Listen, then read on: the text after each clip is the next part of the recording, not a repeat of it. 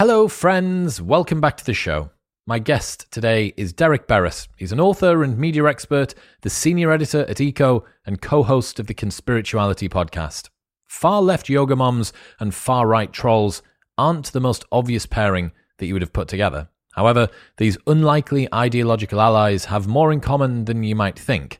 Much of the thinking within these groups has converged in recent years, and Derek is here to explain how this has happened. Expect to learn how the term conspiracy has been diluted down to mean all manner of things now, the typical characteristics of a cult leader, why conspiracy theories are so seductive to the people tempted by them, how spirituality adds a different flavor to conspiratorial tropes, whether I need to stop saying hello cult members, and much more. The world of conspirituality is one that I kind of had an idea about, right? You've watched yoga documentaries on Netflix about these crazy ashrams and stuff, but I didn't realize just how pervasive it was. The fact that QAnon kind of co-opted itself into the wellness and New Age movement. It's very interesting. The work that Derek does is taking a different perspective on a corner of the internet that I literally wasn't even aware existed. So yes, I hope that you enjoy this one. This episode is brought to you by AG1. AG1 is a daily foundational nutrition supplement that supports whole body health. Even with the best diet in the world, it is hard to make sure that you get everything that you need. And through a science-driven formulation of vitamins, probiotics, and whole food sourced nutrients, AG1 delivers comprehensive support for the brain, gut, and immune system. This is why Joe Rogan and Lex Fridman and Dr. Andrew Huberman and Tim Ferriss are all massive fans. They have tried every other product out there, like I have, and this is by far the best one available. Since 2010, AG1 have improved the formula 52 times in the pursuit of making the best foundational nutrition supplement possible through high-quality ingredients and rigorous standards. Also, there's a 90-day money-back guarantee, so you can buy it and try it for 89 days, and if you don't like it, they'll just give you your money back. Head to drinkag1.com/modernwisdom for that 90-day money-back guarantee, a year's free supply of vitamin D, 5 free travel packs, and more. That's drinkag1.com/modernwisdom. But now, please welcome Derek Beres.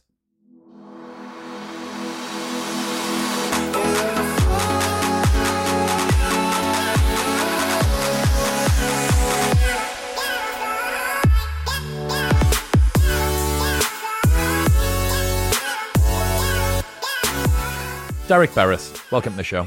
Thanks, Chris. Appreciate you reaching out and having me on. So I got all happy and proud of myself over the last couple of years or so because I'd noticed a mechanism occurring where spiritual yoga moms, far-left spiritual yoga moms, and sort of right-wing trolls appeared to be horseshoeing some of their worldviews to coalesce online. And I was all sort of pleased with myself that I'd unearthed this kind of interesting dynamic that I thought was going on. And then it turns out that this is quite a well-known dynamic that has been going on, a mechanism that's been occurring for quite a while, which has a term, conspirituality, which describes the overlap of conspiracy theories with spirituality, typically of New Age varieties. Contemporary conspirituality became common in the 1990s, apparently. Yes, I actually wouldn't say it was that well known. Even today, I track the term on Twitter, and there are constantly people who are just discovering the term. So I wouldn't feel bad about having stepped into this world in such a manner. It was academically coined in 2011 by Charlotte Ward and David Voas. But it really didn't get a lot of traction as a paper until just before the pandemic began, actually. A philosopher from the UK named Jules Evans wrote a Medium article where he unearthed that term, and that's how I found out about it. And then I wrote a subsequent article for a publication I used to work for called Big Think, and that eventually led to the podcast of that name. So it's really... we can look back in reflection and trace it back to the 60s. We can trace it back, honestly, to the beginning of the 19th century with Emerson and Thoreau's work. But it really still is a new concept that I think a lot of people are trying to wrap their heads around, although I think the precursors, in hindsight, everything makes sense and you can trace them back from there. Yeah, well, I think one of the interesting things in 2022 especially is that calling something a conspiracy theory seems to be quite problematic now. So after a few decades of using it to refer to sort of all manner of crimes, whether it's rumors or misinformation or disinformation or general fuckery by the government or corporate media that ends up being proven as true or not being proven as true, it's kind of memed and legitimated the term into a particularly weird place. And it's almost a little bit useless now, as far as I can see. I remember I interviewed for my older podcast before Conspirituality, which is called Earthrise. I got to talk to Dan Carlin of Hardcore History. And I remember asking him specifically, when historians 100 years from now look back at this time, how are they going to be able to make sense of what was going on with so much information? And his idea was that the cream always rises to the top. And I think his work has, shown that in a lot of ways, given how diligent he is with what he does. But we're in a completely new environment now. And I agree with you that the term conspiracy theory is overused in a lot of ways. It still has validity, and there are still real world examples we can point to about it, but everything gets so jumbled when everyone has a voice, and there's so much misinformation and disinformation that floats around that you can never really identify where the source material comes from, that it's completely disorienting when you're looking at your feed and seeing all that information come through to identify what are the actual conspiracies, what have levels of truth in them that we should explore further, and what is purely just trolling to see if it can get traction. Yeah, the interesting thing, I suppose, about Dan is that being a historian, he is going to be looking retrospectively. And it's easy to say, oh, the cream rises to the top with the benefit of hindsight, because the stuff that wasn't true tends to kind of decay and fall off. But when you're in the midst of it, every different proposal of a description about how reality exists kind of seems like it might be equally possibly true. Yeah, and for the most part, there is a common understanding in history that the winners write the history. Yeah, that's so. true. So even then, you're dealing with source material that is coming from a side. For the most part, I think if you actually go back to the precursors of written language with hieroglyphs or different forms of, currencies or things that we can speculate on, we can actually piece together a better understanding, because historians have more to work with. But as soon as you start getting to memoirs and government-sponsored written logs, then you're going to be skewed in one direction or the other. So it's extremely exciting to look back at history, but it's also quite challenging. What types of people would you say are the most vulnerable to conspiracy theories or conspiratorial thinking, and or the intersection with the spirituality element as well? Well, I'll answer that in two ways. I'll go broad and then a little more towards conspirituality. The broad one is, and this isn't, 100% bulletproof, but in general, it's often people without strong social support networks. If you're spending a lot of your time online and you're disconnected from your tribe or your groups or the people that you're around that can check you, then, it's very easy to get indoctrinated into any sort of ideologies. One reason where, I've worked in fitness and the wellness industry for decades, and one reason I feel like that I never fell into any sort of rabbit hole was because I have a large network of friends from a wide group, from many different groups. And anytime I would float something that seemed a little ridiculous, I would get called out. And that's really important. Like, those checks and balances are necessary. And even though everything feels so close because of these, I've never met you in person, we're just meeting now, but, we can have rapport and build a relationship from this. And that gives a false sense of security that doesn't actually necessarily exist. So those real world connections, the lack of them, make people very vulnerable to conspiracies. Now, specifically to conspirituality and the wellness influencers and people who are indoctrinated into these ideas, the language that has been going on in yoga studios since I began my practice and study in the mid-90s has always veered toward what we now recognize as this merging, meaning the idea that, for example, you know your body best. You're your own doctor. Your brain is your own pharmacy. All these ideas have this rhetoric has been perpetuated throughout this industry for a long time. So when you get to something like a pandemic, you have a community that is generally not engaged in their local civics. They don't necessarily vote. They don't know who the representatives are. They don't really have to pay attention to politics. And then you have a slightly privileged class that can afford the supplements and the nootropics, and they can afford to eat organic. Well, they get caught up in this closed system where they feel as though their reality is reality.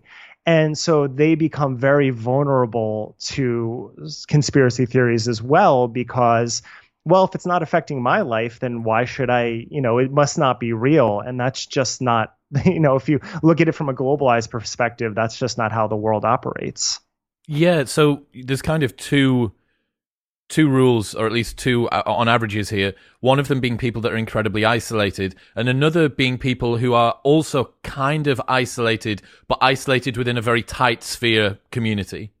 Correct. Yes. And it definitely changed. I always look at Instagram as the point where it changed. When I began my practice in yoga, a lot of the conversations, they were local, right? It started in college in New Jersey, but then living in New York City, so the studios, you'd get into these conversations with people, and the conversations really trended around what's the correct shoulder alignment in downward dog, or what does this yama or niyama represent? Like, let's talk about the philosophy of it. In 2011, when you had this real uptick in people showing off the poses, and then branding them and then selling their supplements and whatever courses online, whatever they're doing on their Instagram feed, that created a real different dynamic. And it did introduce more people to yoga and different practices, but at the same time, it made it very about the image and the lifestyle instead of the practice. And that's where eventually things like QAnon slipped into the hashtags and was able to infiltrate that community. Hang on, QAnon infiltrated the yoga community? Oh, absolutely. That's really the roots of the podcast in many ways. Yes. Okay, talk to me about that. Well, so as I said, I began my career in journalism as a local news reporter in 1997, and I would cover zoning board meetings and school board meetings and go to the politicians' houses and knock on their doors. And that is where politics really happens. We get caught up in the what's ever happening on Twitter, but it still happens regionally. And what I noticed as I entered the wellness community and space, again, is this lack of political engagement. And so when the pandemic happened, you have a community that is highly disengaged from politics, especially local politics, highly disengaged from public health, because we haven't had any serious pandemics or anything of that nature in our lifetime. And all they had was their news sources, which were usually social media feeds, which depended upon the people that you followed. The term pastel QAnon was introduced around the time at the beginning of the pandemic to show how far-right conspiracy theories started infiltrating into wellness community through hashtags. And that specifically happened through what was happening in the chans on QAnon. And the first point of infiltration was actually with 5G, this idea that 5G was causing COVID. That was David Icke's sort of big contribution, right? He did 3 or 4 episodes with Brian Rose that broke YouTube for a little bit. Right. And he's still on it. He just recently did a series on Gaia where he's still promoting that narrative of 5G. And the thing about 5G is people will only follow any sort of conspiracy as far as they will until it inconveniences them. So if they pick up their phone and it works a second faster than it used to, ultimately they're going to forget about 5G. And the same thing's going to happen with 6G, 7G. It's going to keep happening, and people are going to forget it because they have short attention spans and because the technology, they want it to work as quickly as possible. So that entered the community and then quickly kind of faded. Now, as I said, this was the first time in all of our lives that we were locked in. We were forced to stay inside. And if you don't know where to look for news and you have a distrust of certain news sources, and you're following your influencers and they say, don't look at that, look at what's happening on these Chan boards, that's the real truth. Well, that's very seductive. This idea that you have some inside knowledge that other people don't have. That's also been embedded in the yoga community for a long time.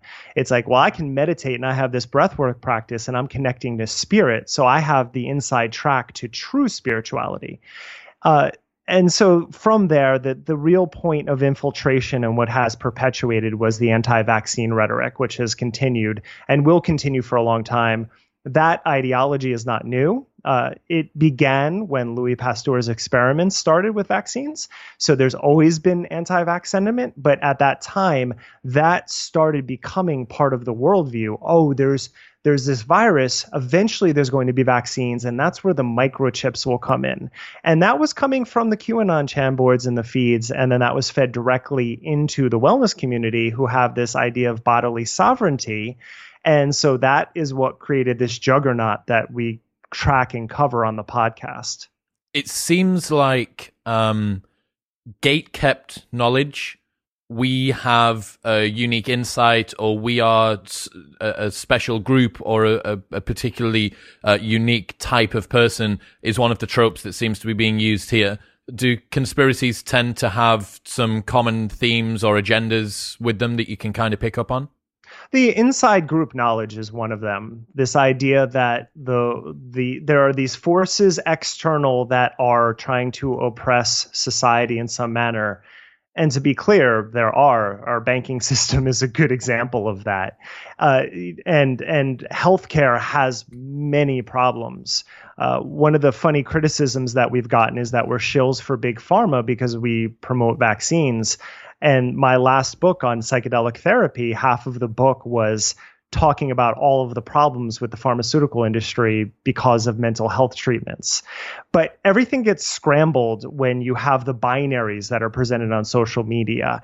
And so specifically with these groups, this idea that wink, wink, this is really what's going on, and now you know it so that we can share in this, that's very seductive to people, especially if their only connection is through the technology at that time. Well, that's a binding mechanism, right? It makes you feel like you're a part of something. It makes you feel like you're special. And that creates an immediate in-group, out-group dynamic. Absolutely. And we've even noticed that with our podcast. I mean, admittedly, we're all left of center on the podcast. But even the three of us don't agree on certain topics, and we'll express that. And even within our listenership, if we stray too far off of something that a certain base doesn't agree with, then they come after us. It's this in-group mentality persists across the political spectrum right now. Yeah, it's I thought about this the other day. I might do a newsletter on it. That one of the most painful, insulting, irritating things that you can do on the internet is to disprove the avatar that somebody had of you in their head. Somebody thinks that you're a particular person, and maybe it turns out that you weren't quite that, and that is because it's inconvenienced them. They've had to face the potential that they're untrue. And there's another part of this, which is something I think Jordan Peterson does get right, where he says that when people live in archetypes, what we're able to do, if we know one view that a person holds and we can accurately predict everything else that that person holds, it makes them quite predictable. They're actually quite a safe person to be around because there's no nuance, there's no danger of them deviating from one thing. So when you've got this projection around the direction that you think that Derek or Chris are going to go in, and then they deviate from that, you actually think, oh, hang on a second, maybe this person isn't as trustworthy as I thought that they were. Now, it's not about trust. It's about the fact that you easily want to be able to predict their behavior in future. But my bro science idea is that plays a role in it as well. I was listening recently to Sam Harris had a roundtable, and David Frum and Applebaum, George Packer were involved. But David Frum said he has a rule, which is if he's on Twitter and he sees someone whose name he doesn't know, he doesn't then go start talking about that person. but that doesn't really exist in a lot of Twitter culture or social media culture in general. Do you mean that he wouldn't take a single instance of what that person says as a representative? Right, okay, yeah. Correct, cool. Yes, exactly. Well put. What a terrifyingly reasonable way to exist. I don't know. I've read Peterson. I've covered him for Big Think. I haven't been happy with certain directions, so I don't know that particular quote from him. So I can't comment on that. But the idea behind it of yes, it's basically you imprint onto these figures and influences that you have, and then when you realize that they're not thinking exactly everything that's in your head, well, I mean, in general, humans would then be able to discuss, debate, and dialogue. I've been involved in some serious attacks or debates online, and I'm like, if we were all together in the same room, this would never go down this way. I have never once been in a situation of discussion among people that left in the same manner that happens on social media. And I understand that there are different dynamics and technology does that. But I really think about every time I post or say something, I think, if I was in the room with them right now, would I say it this way? And also, what else do you lose? This happened recently because I made some comments on Joe Rogan that weren't appreciated by all of our listeners.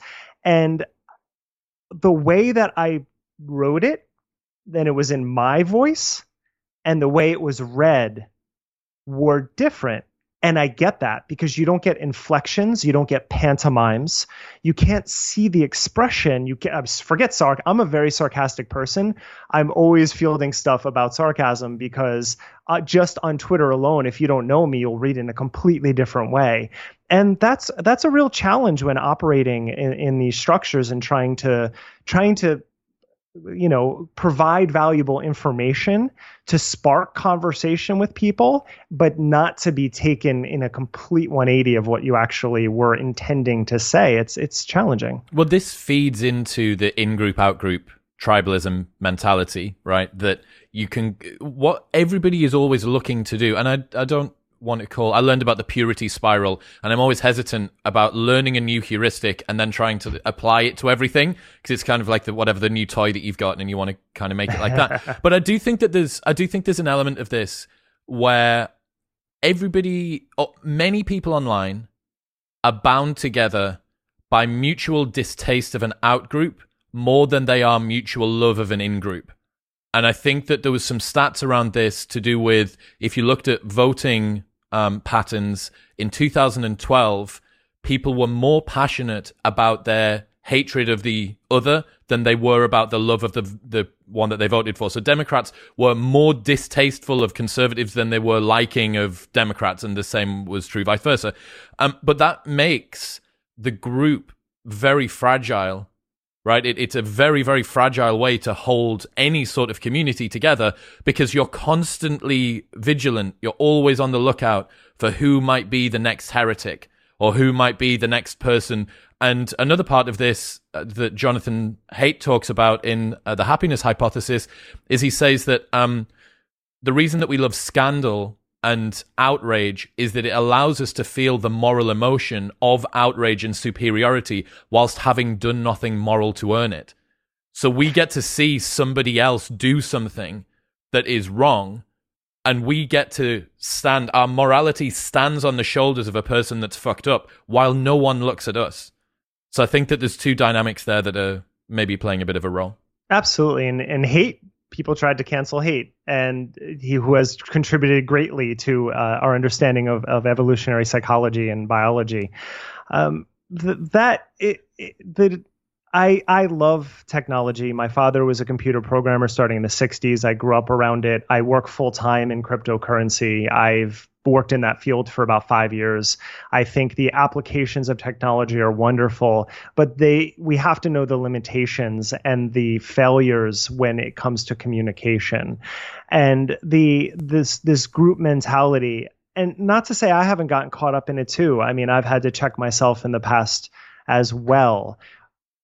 I hope at least that what I bring to the podcast and my work is informed by the work that I've done in the real world, having spent decades in journalism, having worked specifically in world music and having gotten to travel around and working with a lot of artists across the world, and understanding that not everyone sees America the way that Americans see America, for example, was very illuminating to me when you get outside, and trying to bring that perspective.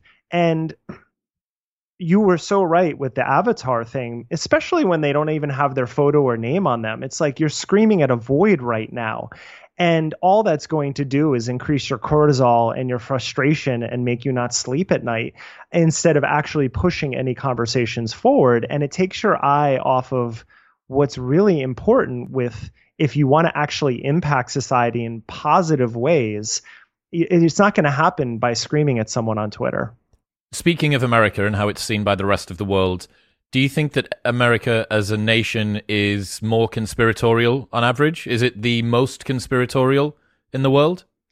I don't know about most. I can speak through the lens of conspirituality and our listenership and some data that we've found. So we tend, from people who reach out to us, our listenership is predominantly America, Canada, the UK, and Australia, for example. And a lot of what we call conspirituality happens in those countries, as well as in sort of, let's say, colonized refuges like Costa Rica or Bali, where white or Europeans or Americans have gone and basically started yoga communes. So a lot of the thinking happens in those areas. I would say that privilege is often an indicator of conspiracy, not overall, by the way, but specific to the wellness industry, because as I referenced earlier, people who have a certain usual middle to upper middle and above class lifestyle just basically defaults to believing, well, why can't everyone have this? And that happens on the left and the right. That's, that cuts across the board. And to be clear, I'm speaking in broad strokes right now. There are people within all sorts of demographics that don't fit that bill. But from what we've noticed, conspiracy will often happen in these countries. And I will also point to something that is very apparent right now, and it flares up at times, like what we've just happened, the convoy and the freedom in America being around masks and vaccines. And then something like Ukraine happens. It really is a sound gut check to remind Americans what democracy is. And while it's in no way perfect and needs a lot of help, that look at what happens in countries where you don't have some of those freedoms, and don't be so quick to judge and then just stand on a soapbox. Like, listen to what other people from other places are saying. And they usually tend to be not as white and not as privileged. One of the things that we've seen over the last 2 years has been kind of a veil lifting, at least with regards to me, of my faith in media and the powers that be and stuff, because I think, they've fucked up a bunch of times.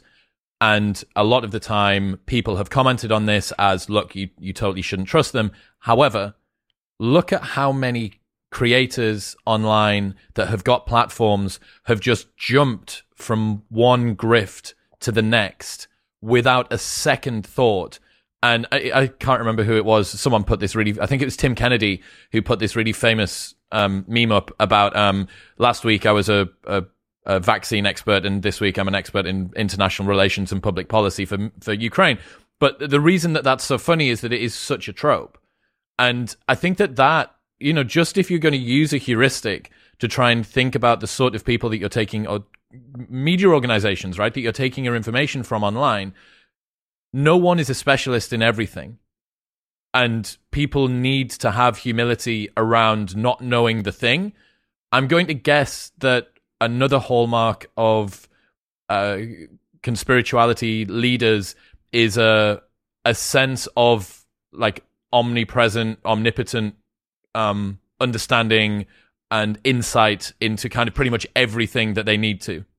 Right, exactly. And that was, again, apparent in what's happening in Ukraine.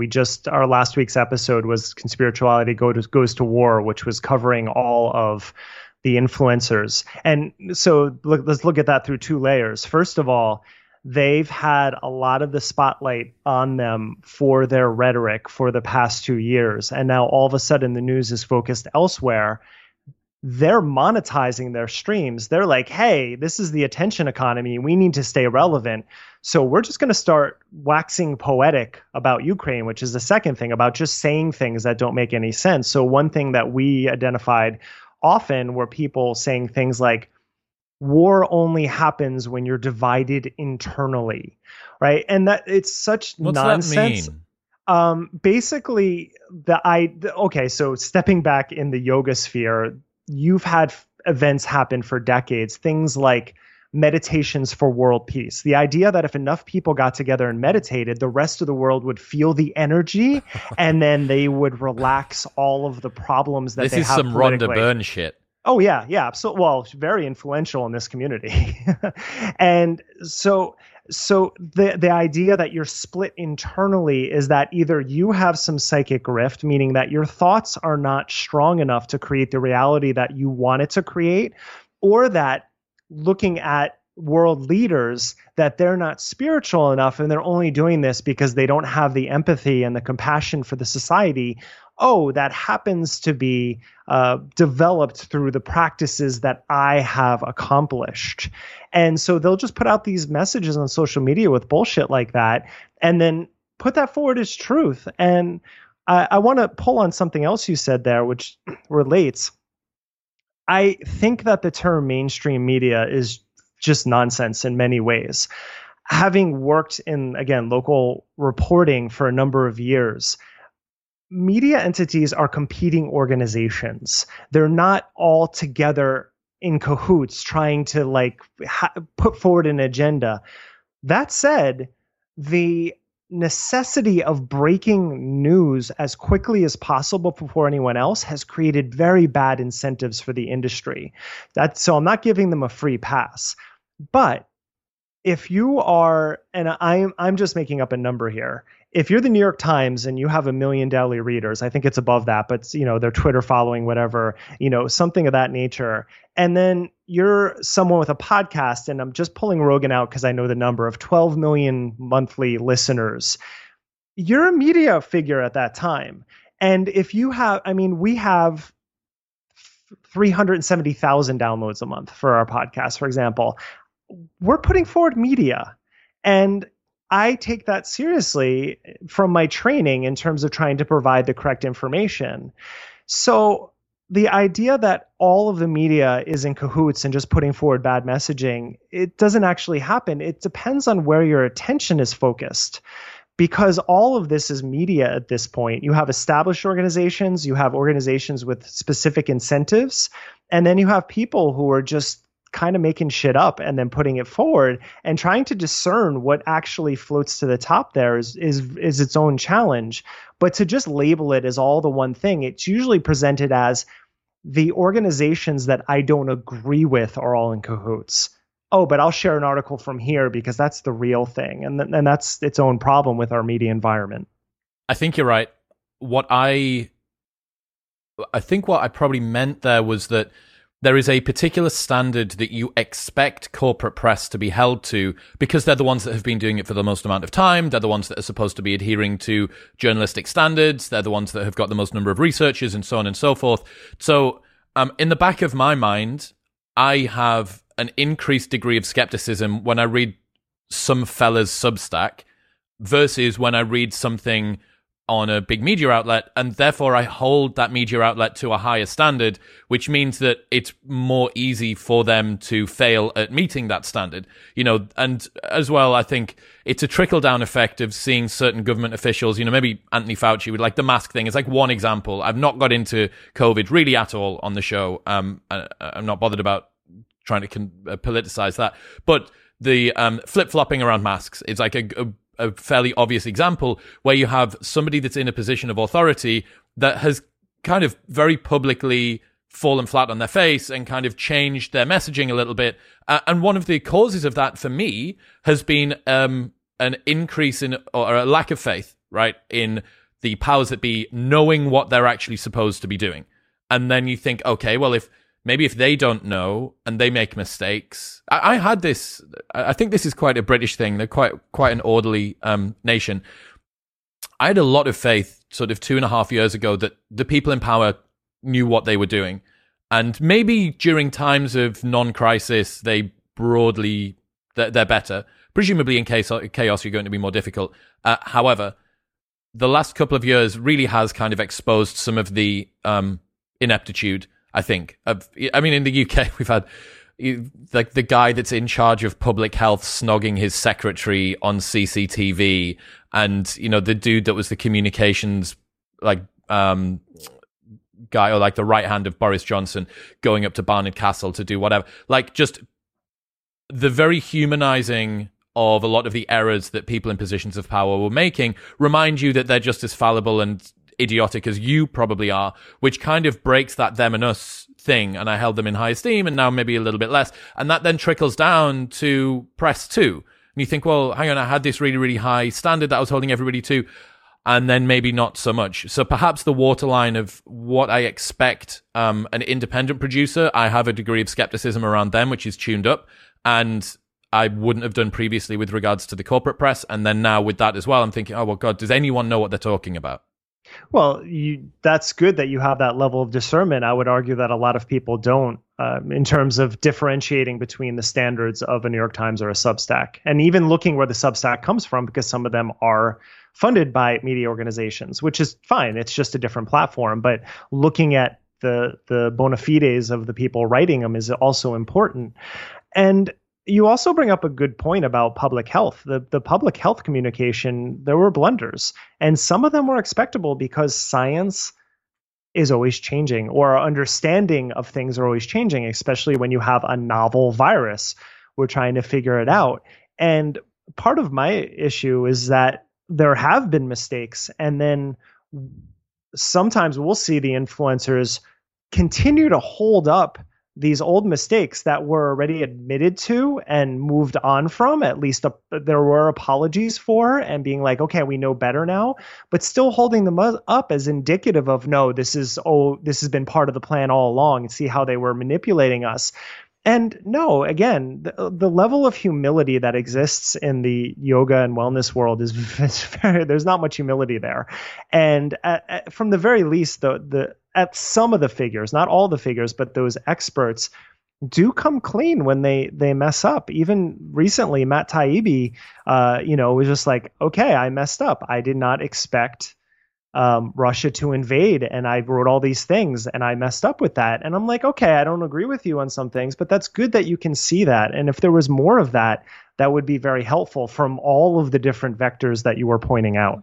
The problem with that, and this was something that I learned from Douglas Murray, he said that any time that you concede that you've done something wrong, or that you don't adhere to the ideological projection that your side has, it's seen by the other side as a chink in your armor, and as your own side as a lack of conviction toward like the whatever the purpose is, or the party line.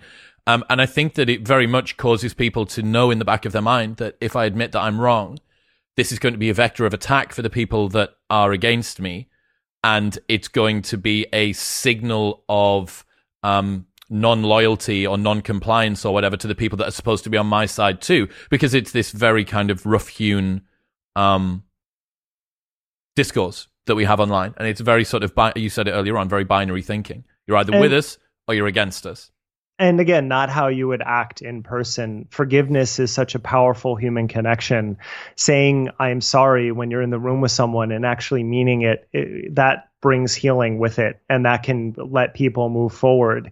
But one incident, what I mentioned earlier about the Rogan tweet that I had, it basically had to do with like all of the different arrows that were coming at him from all different directions at once. And I was sort of fixated on the COVID misinformation. And my point was being like, let's focus, because part of the problem with the left is that they don't focus long enough on issues, whereas the right tends to sustain issues for generations and has the discipline to be able to do that. And not that they're perfect at it either with social media and such, but that is more indicative of that particular political leaning.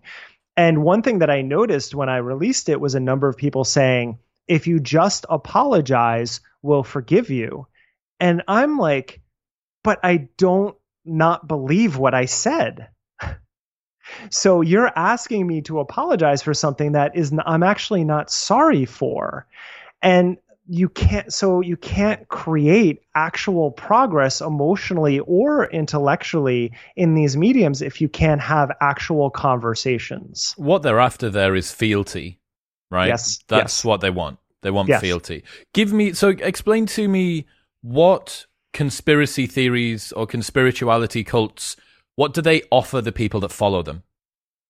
I would say a sense of in-group mentality, as we've identified. And I think that virtual reality will offer new forms of indoctrination. I don't want to get too far from your question, but as we look at how these technologies are working, one thing that has existed for a long time in cults is the eye gaze, right? The cult leader who will stare in your eyes for long periods of time to invoke some sort of emotional response. This is well founded in the cult literature. And that doesn't translate as well on social media, but you can identify it with some of the yogis who are just like, the light is right here. They have a halo and they're locked into you the whole time. And I think that will further as we get to augmented reality and virtual reality. So that's the method. That's one of the methods that they'll use.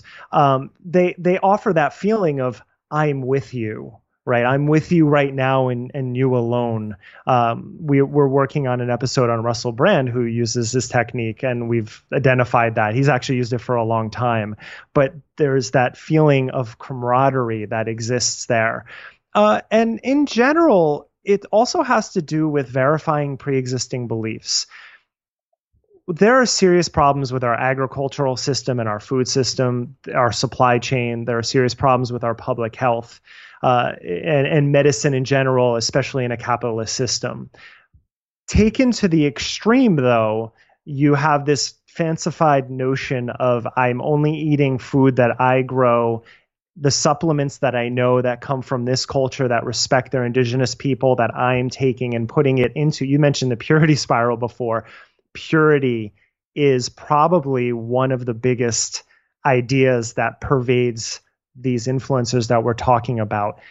My sovereign body, I know what's best. And the purification of that body, the purification of thoughts, as well as bodily representation, is very seductive to people who get caught up by these influencers and then eventually get roped into their downline on their sales, on their courses, their workshops, whatever it happens to be. Why is it that a conspiracy on its own isn't enough? Now, obviously, everything comes in different flavors, but why is it, or what extra does the spiritual element add on to the conspiracy part that sort of gives it more stickiness, perhaps, or more effectiveness? How does it deliver it? Yeah, it's the feeling. I just finished next week's episode, which has to do with this idea that terrain theory is right and germ theory is wrong. And I won't get into all the specifics of that, but Beauchamp's works on terrain theory has been disproven. Pasteur went out. That's what modern medicine is based on. And again, leaving aside the problems with the industries of medicine, but that's what it's based on. But if you think about terrain theory, which basically posits that the germs only make you sick if your environment or your thought patterns are off, if you're not living a specific lifestyle or there are environmental conditions that are off, not that you and I are hanging out in a room and you sneeze and I end up taking that into my body, right? It has to do with something metaphysical, right? Well, that invokes a feeling. And in this world that we cover, feelings will trump facts or science or research at any moment. If this thing makes me feel good, then I'm going to trust that. And that's coming from the brick and mortar cults. That's how cult leaders have gotten people to leave their families and come into their groups because they feel something that they weren't getting elsewhere. And that is also what's happening now in these online tribes where you never know what the other end of that avatar is going through. You don't know their isolation. You don't know their family dynamic. We've received hundreds of people who've lost family members and they are no longer in contact. Divorces, child separation. Like there's a lot of people who've lost people over this time. And it usually has to do with that feeling of the what the other person was providing for them. You talk a good bit about yoga and Buddhist groups as well. I would have thought my experience with Buddhism and yoga practice, dissolving of the ego, letting go of the self, all that sort of stuff, it seems like it seems quite anti to what I would have presumed would have occurred in these groups. So how is it that that's coming about? Well, you're talking about being already, if you're entering the dissolution of ego, for example, you're already halfway up of Maslow's pyramid, right? So you've already have the basics taken care of. To think about it from the triune brain model, you're not in the spinal cord stem anymore. You're up in the prefrontal cortex at this time. So you're living in a way that you can you have the comforts of survival already taken care of.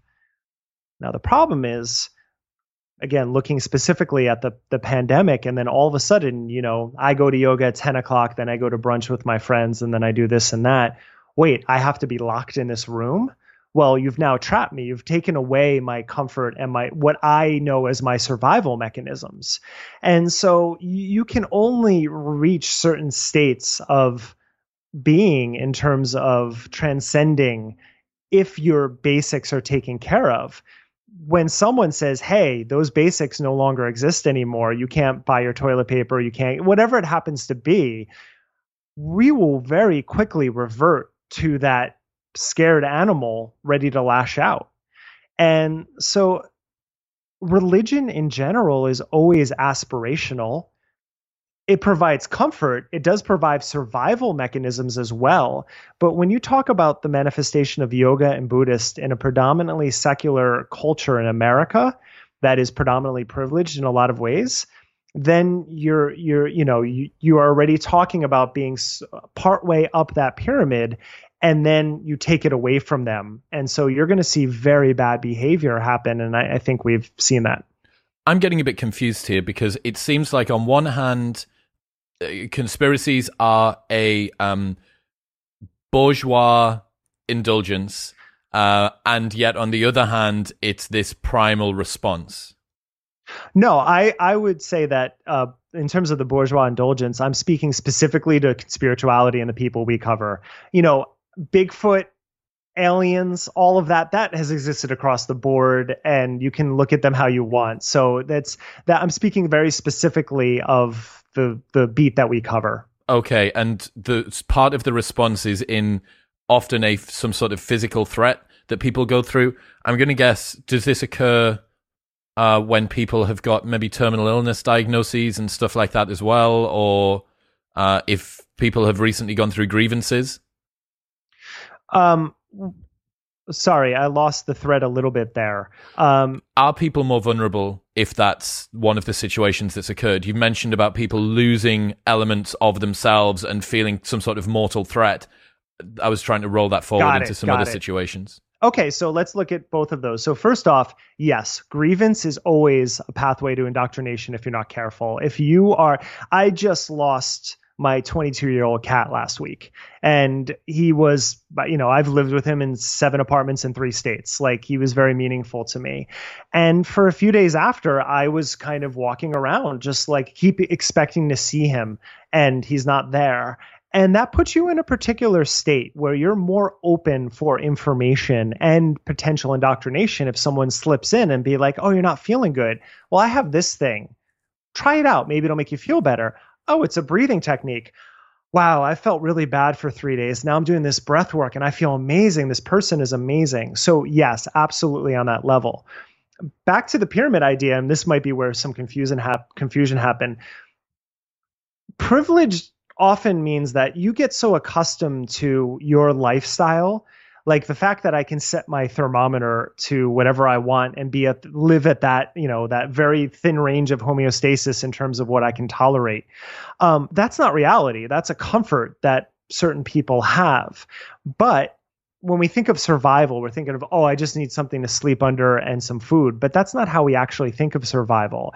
We think of it as whatever level we are at. And then on top of that, we're constantly aspiring to higher levels, which in America specifically usually has to do with income or things that we own or can acquire quickly.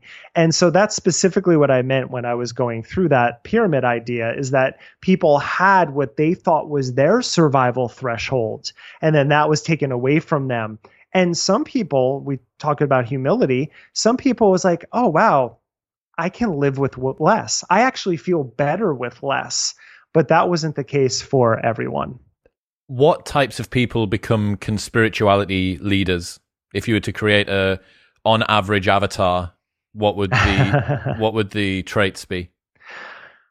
They usually, I mean, most of the time they have some presence. They're able to communicate within the mediums of whatever they're working in. And so a number of our figures were brick and mortar, that meaning that they ran workshops, they were public figures in real life that they were able to translate through their technology. And then some people are just fantastic on TikTok. They know how to edit and light, and they know the keywords. They know the hashtags. Are you telling me that TikTok's a feeder mechanism for cults? Oh, absolutely. Yes. Oh, God. Okay. TikTok's what, dude, I'm so glad of all of the vices that technology's given me and the synapses that have been laid down. The fact that TikTok isn't one of them is something that I'm going to be eternally grateful for, just having never downloaded. Yeah, I occasionally will post, but I never scroll the feed. It's even for my Gen X brain, it's too much. Laying down that myelin's dangerous, man. You do not want to get into that rhythm. Right. And I have friends who, I'm 46, and I have friends my age or older who that is their addiction. They got into that quick niche, and I'm like, no, I can't do that. Oftentimes with and I'll use the term grifters because a lot of these people are grifters. And one question we often ask, and it's very hard to ever indicate intentionality with someone. It's impossible unless you specifically know them and you know why they're doing it. But I always wonder with some of the figures, do they really believe this, or do they just see an avenue to monetization? And that is very difficult to assess at times. But I will say that what usually cuts across the board with the influencers is that they're selling something. And whether that is direct with, again, supplement, nootropic, like course, whatever that happens to be, or whether that's just your attention for a future project or book sale, they are dealing in the attention economy, and they want as much of it as possible turned onto them and what they're saying. And I'm pretty confident in saying that cuts across the board. Would that not be the same with, say, you guys, though? You know, you have a podcast, you need people to, you think that it's interesting and of value, therefore more people watching it is good. What's the distinction with the conspirituality guru? Where did they take it to one step further there? Sure. Well, in terms of the monetization, the three of us work separately. I work full time. We have a Patreon, and my feeling has always been, you will allow us, if you really find value in our work, you'll allow us to do more of it if you support us, but less than 1% of our listenership supports us on that mechanism. So we don't sell anything. I mean, we do have a book coming out now as well. I saw the announcement. Congratulations. Thank you. But the three of us are all writers. We're all trained writers. So that was always a goal, was we've been writing articles and such along that. And of course, yes, I want to be successful. I want to sell books. I completely understand them. I understand that fact and agree with it. I think that, and again, this is where it comes into intentionality, and it's so hard to really understand. I am going to put forward the work that I've investigated and feel is true. If I'm wrong on something, we've made corrections on the podcast. The top of every podcast leaves us room to be like, hey, we said this thing and we were wrong. We own up to when we are wrong. We also own up to when it is speculation, because some things we know for sure. And sometimes when we're riffing on something, we will always say, we don't know this, but we're going to speculate on this right now. And it fits into a dynamic, but we're not sure on that. That is something that you don't find with a lot of the or all of the influencers I think they that would we cover always posit themselves as an authority. as the authority. And the humility that goes along with it is usually some sort of just fake humility. It's just like, I don't know this, but I know this. And that, I think, is an important distinction. I think you are completely correct in calling that out, and it's tough to assess. So it's really up to every individual to put forward what they think is the best information. And that's the standard that we try to hold ourselves to.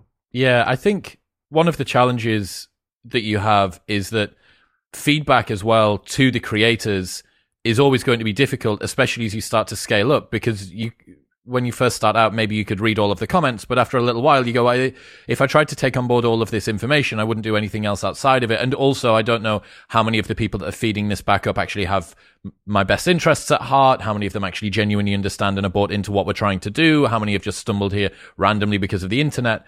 One thing that I notice is rare, but I find to be a very charming element that people that I listen to have. If they are receiving criticism or if they're going through a difficult time or whatever, a degree of vulnerability and openness around that, I see that a lot of the time, or very rarely would I see some of the sort of conspirituality influencers ever genuinely seem to emotionally connect with the uncertainty that they have. The uncertainty would always seem to be quite performative. It would be there as a smokescreen for them to sit behind, like the just asking questions type scenario. Whereas some of the guys so Lex Friedman's a good example of this. Like, he's someone, and not conspirituality like at all. He's like nerd spirituality. But he is somebody who is, he genuinely connects emotionally with the fact that he is more ignorant than he would like to be. And I have faith, therefore, that when he messes up, he was doing his best to try and do things, and I hope that I try and do the same on the show too. However, there's an endless litany of people who are more unscrupulous with the way that they go about performative ignorance or uncertainty and sort of this lack of emotional connection.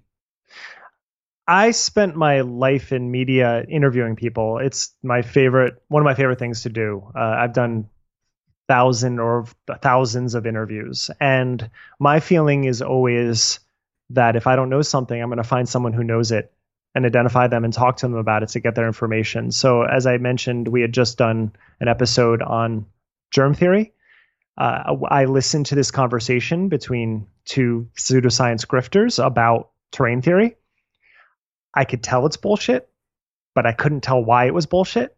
So we have a friend who has a PhD in molecular biology named Dan Wilson. He runs a channel called Debunk the Funk. Yeah, I've seen he's been doing loads of stuff, right, during COVID. Yes. So I pinged him. I said, he's been on before. I said, hey, you've covered these guys. I'm trying to make sense out of this. Can you come on and explain why this is bullshit? And he did, and that comes out next week. And also, I keep referencing this incident, but it is pretty fresh with the Rogan thing. I mentioned all of the you have to apologize grief that I got, but I also had a number of people reach out to me and be like, hey, we love you. We think this is wrong. Here's why. And I was able to invite two of them onto the next podcast to talk about why they thought I was wrong and have conversations. And at that time, I just switched to journalist mode. I just asked questions. I didn't push back. I wanted to hear their perspectives and release it out there. And so if you listen to that episode, you're going to hear myself and Julian, who have our perspective. Matthew has a slightly different perspective on it. And then you're going to hear an infectious disease epidemiologist. And then you're going to hear a civics activist all chime in on this one topic, taking it from different angles and finding where we disagree and agree. And that also is something that I just don't see happening in the conspirituality realm. People will only talk to the people that already agree, and you're not going to see any sort of debate happening on their feeds. And that's unfortunate as well. We've invited a number of the people we cover on the podcast, and so far only Charles Eisenstein has ever accepted and came on for 2 episodes, and still don't agree with what he's saying, but I appreciate that he was willing to take the time and engage in that level. And that is really, really important. I think the binary that you have with regards to debate, one of it being the like Ethan Klein, Steven Crowder, and Sam Seder situation, which is kind of this super performative, even the I think one of them, their wife was ill or whatever before the thing started, and they were recording prior to like the broadcast beginning. And even that was, oh, I'm very sorry about that. And you think that's what a person that would care would say. I didn't really trust the like non-performative part of that. However, you do get to see really only total sort of myopia and an insular containing of just speaking to people that agree with the views. Or on the other side of that, if it is going to be a debate, it's bare knuckle, guns out, everything going. And, the version that you've had there, which is kind of a reasonable, can we get somewhere closer to the truth? That's, one of the reasons that it's not done as much is that it doesn't get as many clicks. If you decide to dunk on someone or use the sarcasm muscle to try and make them seem stupid with, like side-eye jokes and little giggles and stuff like that, that's going to get your audience more riled up, or at least the less gracious elements of people's like natures within your audience, which maybe they would even fact check themselves on and go, oh, this is activating a part inside of me that I really wish it wasn't. But that's why certain people gravitate towards certain creators, because they continue to press that button. They continue to trigger that reaction in them. Right. And, it is challenging for me operating in this medium. One Twitter feed I follow is the governor of New Jersey, but it's not him running it. It's I'm from New Jersey. So it's just a sarcasm Twitter feed. And in fact, the other day there was something about like, what is the native language of New Jersey? And they responded sarcasm, because it's so in me. And so sometimes it's hard to, stop that impulse. And yet the medium doesn't allow for it. But in terms of the debate and the ability to have discourse with people, my academic training is in religion, and I didn't grow up with one. I feel fortunate that I got to college having no religious training whatsoever. I found psychedelics. I found a few Eastern texts, and off I went. And that began my exploration. And one thing about studying comparative religion without having been brought up in one is that you can read all of them. You can find through lines, you can find points of disagreement, and then you can kind of assess, oh, what's good from this that I can take? What should really be left behind? And look at them from that sort of perspective. And that was very important to me as I continued working. And as I mentioned, traveling in my work and meeting a lot of different people, is that ability to relate to something that they understand without having this, but that's wrong, immediately put on them. And that's just so hard to do in these mediums. They're easier to do in long form podcasts, and that's one reason why I think they've proliferated over the last few years. But in the general, like low attention span mediums that we use, it's quite impossible. How effective is deplatforming when it comes to curtailing the growth of certain creators? Because I've kind of heard two sides of the story here. One being that you get this Streisand effect where it brings more eyes to people and they're going to grow in any case in different ways and blah, blah. But then my sense is, at least in my opinion, that doesn't seem to be true. Like when you essentially unperson somebody when you take them off of social media and they're out of sight and out of mind. That is a question that lies at the heart of our book in many ways. And we had Imran Ahmed, who was the founder of the Center for Countering Digital Hate in the UK, on one of our very first episodes to discuss that topic. And now we want to talk to him again almost 2 years later, because there are varying opinions on that. What I will say is that with conspirituality influencers in particular, they will announce they're leaving Facebook or Instagram for Telegram for a year, every day or week, because they actually realize that those other channels don't have the same power for them. And so they'll keep announcing they're leaving, but they don't actually leave until they get deplatformed. They're kind of predicting the writing being on the wall. It's going to happen at some point. It's going to happen at some point, and I need to prepare. But they also, some of them, it would seem that they do it intentionally to put content that would make them get kicked off after months of hinting at they might get kicked off. And you go to their Telegram channels, and they've grown since. Some of them have followings, but not to the degree that they do. Their influence in their in-groups isn't necessarily going to lag, because if they've gotten them into their Telegram, if they communicate through Signal, Parler, whatever they happen to use, it's going to be strong. You will also often find that on the Instagrams and YouTubes, they post much more milquetoast material, but always tell you to go to Telegram, where you're going to see the real material about what they think. So it's kind of layered here. Some of them will use, Christiane Northrup is an example of one who uses her main Twitter, Facebook for the very vanilla sort of material. And then Telegram is just all out Nazi material, like straight up. Here's a question for you. Mm-hmm. If somebody is using a platform which has stricter terms of service, like a Twitter or a YouTube, as the front end of the funnel to get people into another platform which doesn't, and that other platform has nefarious, nasty stuff on it? I think that it's still too new to tell that for sure, meaning that a lot of these people have been building up their followings for years. And so it's more reactive now. They use those main channels to get them over, but they didn't set out with the intention of that. I understand. My question is, if they're saying reprehensible shit in a Telegram, do you think that people should be removed from YouTube or Facebook or something else if they're driving? Do you think that perhaps there should be some kind of cross-pollination between different platforms for you to be? Do you understand the problem that I'm talking about? Yeah, no, that's too dicey. That's too dicey. I mean, one of the things you'll often hear them say, freedom of speech, freedom of speech. These are private companies. And if you start having private companies working together on that level, that gets really dicey there. I would not be for that idea. But you do have a bit of an information hazard here, right? That you can have the well-wrapped version of somebody on the platforms that are discoverability, and then you can have the nastier version of someone on the platforms that are more protected. It is a challenge, but I've worked in technology too long, and I feel I do like freedom of speech is an important aspect. I think that identifying misinformation that's harming people should be removed. But if you're talking about ideas and then cross platforms, that gets too far afield for me. Yeah, I understand.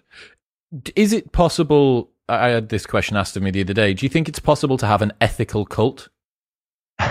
Were you talking to Jamie Wheel? No, I wasn't actually. No. I had him on the podcast about a year ago talking about that. Okay. That topic. What did you come to? Is it possible to have one? I don't think so. I think that as soon as you label it a group or a cult, that history shows that power dynamics always come into play at some point. As soon as you start to scale, it becomes too dicey for that. I think that if you're talking about a small gathering of people who have a certain mindset, let's take an ayahuasca circle. And so say you always do it with these 10 people, you have your curandero and you have your ritual. You don't need to label it something. You're not trying to put it out into the world. It helps you. It has some meaning. We don't need to call it a cult. It could be a gathering of friends. As soon as you start to scale and you're getting to hundreds or thousands of people, but you want to say it's ethical, human nature just shows that it's very difficult to actually pull that off. There's too many competing interests at that point. That's why in conspirituality, we'll see that these people come together for online conferences, but you're not going to see them working together on their own platforms too often. There's too many cults of personality to be able to pull that off. So what part of what you're asking is a leaderless cult possible, right? Because that cult is usually defined by the leader.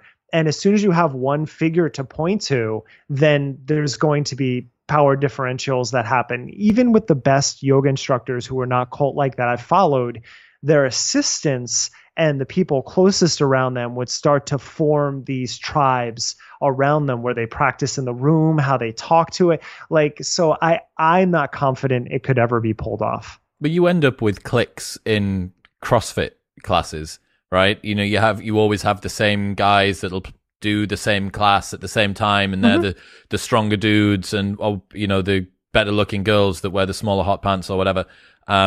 Yeah, it's an interesting one. I've jokingly been referring to like the pinned comment on the top of the timestamps is hello cult members, like here's the timestamps, and now I'm second questioning whether or not you can even use cult in a like ironic, satirical sort of non-true way. I don't even know I wonder whether it's such a dangerous term that you can't even really use it.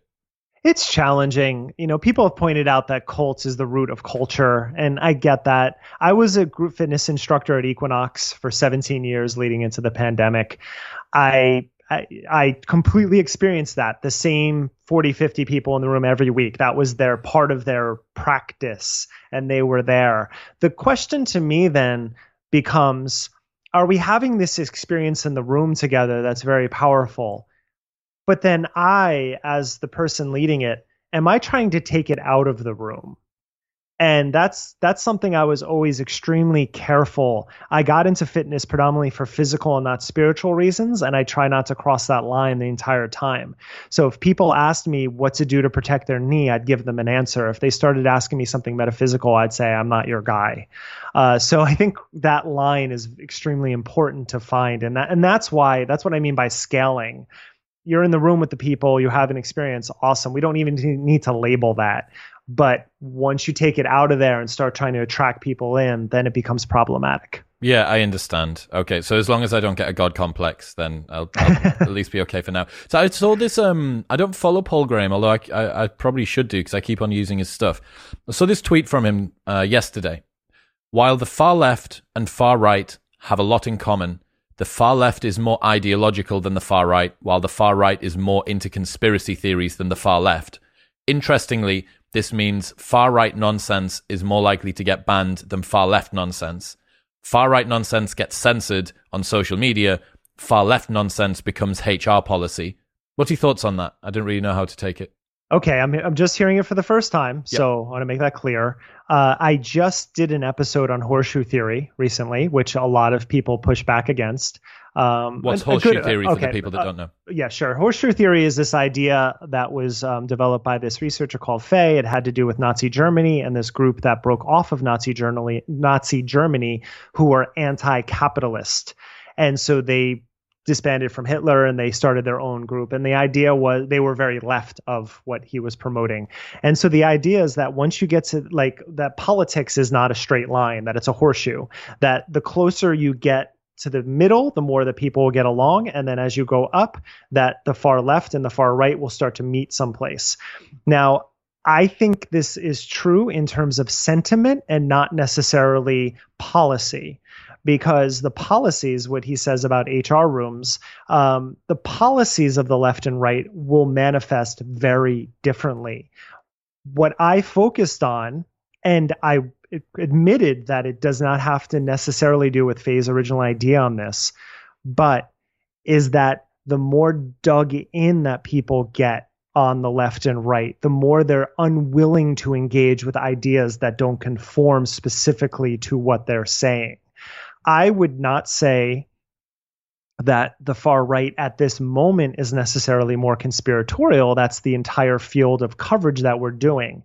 Now, that said, baked into the term conspiracy theory is the far right conspiracies and the ideology that pulls them over.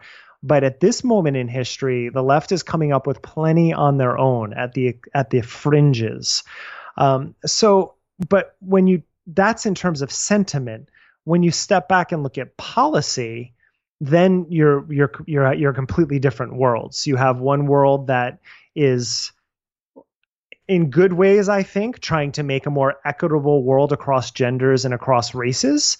At the worst extreme, they're focused more on renaming schools than actually trying to instill a better economic system and actually work on the policies that would do that. In the far right, you have stuff that I generally disagree with a lot more, which has to do with, transgender rights, gay rights, abortion rights, things of that nature. So it's very split apart there. So my top line thought from that is it's a little too stereotypical to really make an impact there. There's so much going on between sentiment and policy that it's hard to discern what he was actually driving at. What are some of the far left cults that have been, what are like the most popular ones that have been going on? In terms of what we cover, we can debate whether or not you can call them cults, because again, a cult is usually defined by having a charismatic leader. Okay. And right now you have a lot of different people who are just putting forward their viewpoints and they tend to be boosted up, but there's no single leader of any of these ideas at this moment. It's just a conglomeration of a lot of people. But it really has to do with the anti-vaccination. It really rooted there and then spread out from there. So from anti-vax, it got into anti-mask and the efficacy of masks. And from there, it just got, and this is where the crossover happened, that some of these influencers then turned to tactical training and armed training, which I'm not anti-gun, but watching people who are yogis then start to say, we need to protect the land, and then start to create actual physical communes, which is happening right now. We've identified at least 2. That's where the crossovers start to happen. And you see a lot of people who were on the left in terms of sentiment crossing over into that space right now. Wild, man. The internet's a crazy place. It's craziest. Derek Beres, ladies and gentlemen, if people want to keep up to date with what you do, where should they go? Everything filters off of derekberes.com, and conspirituality.net is where we host our podcast. Dude, I appreciate you. Thank you for coming on. Yeah, thank you, Chris. Appreciate it.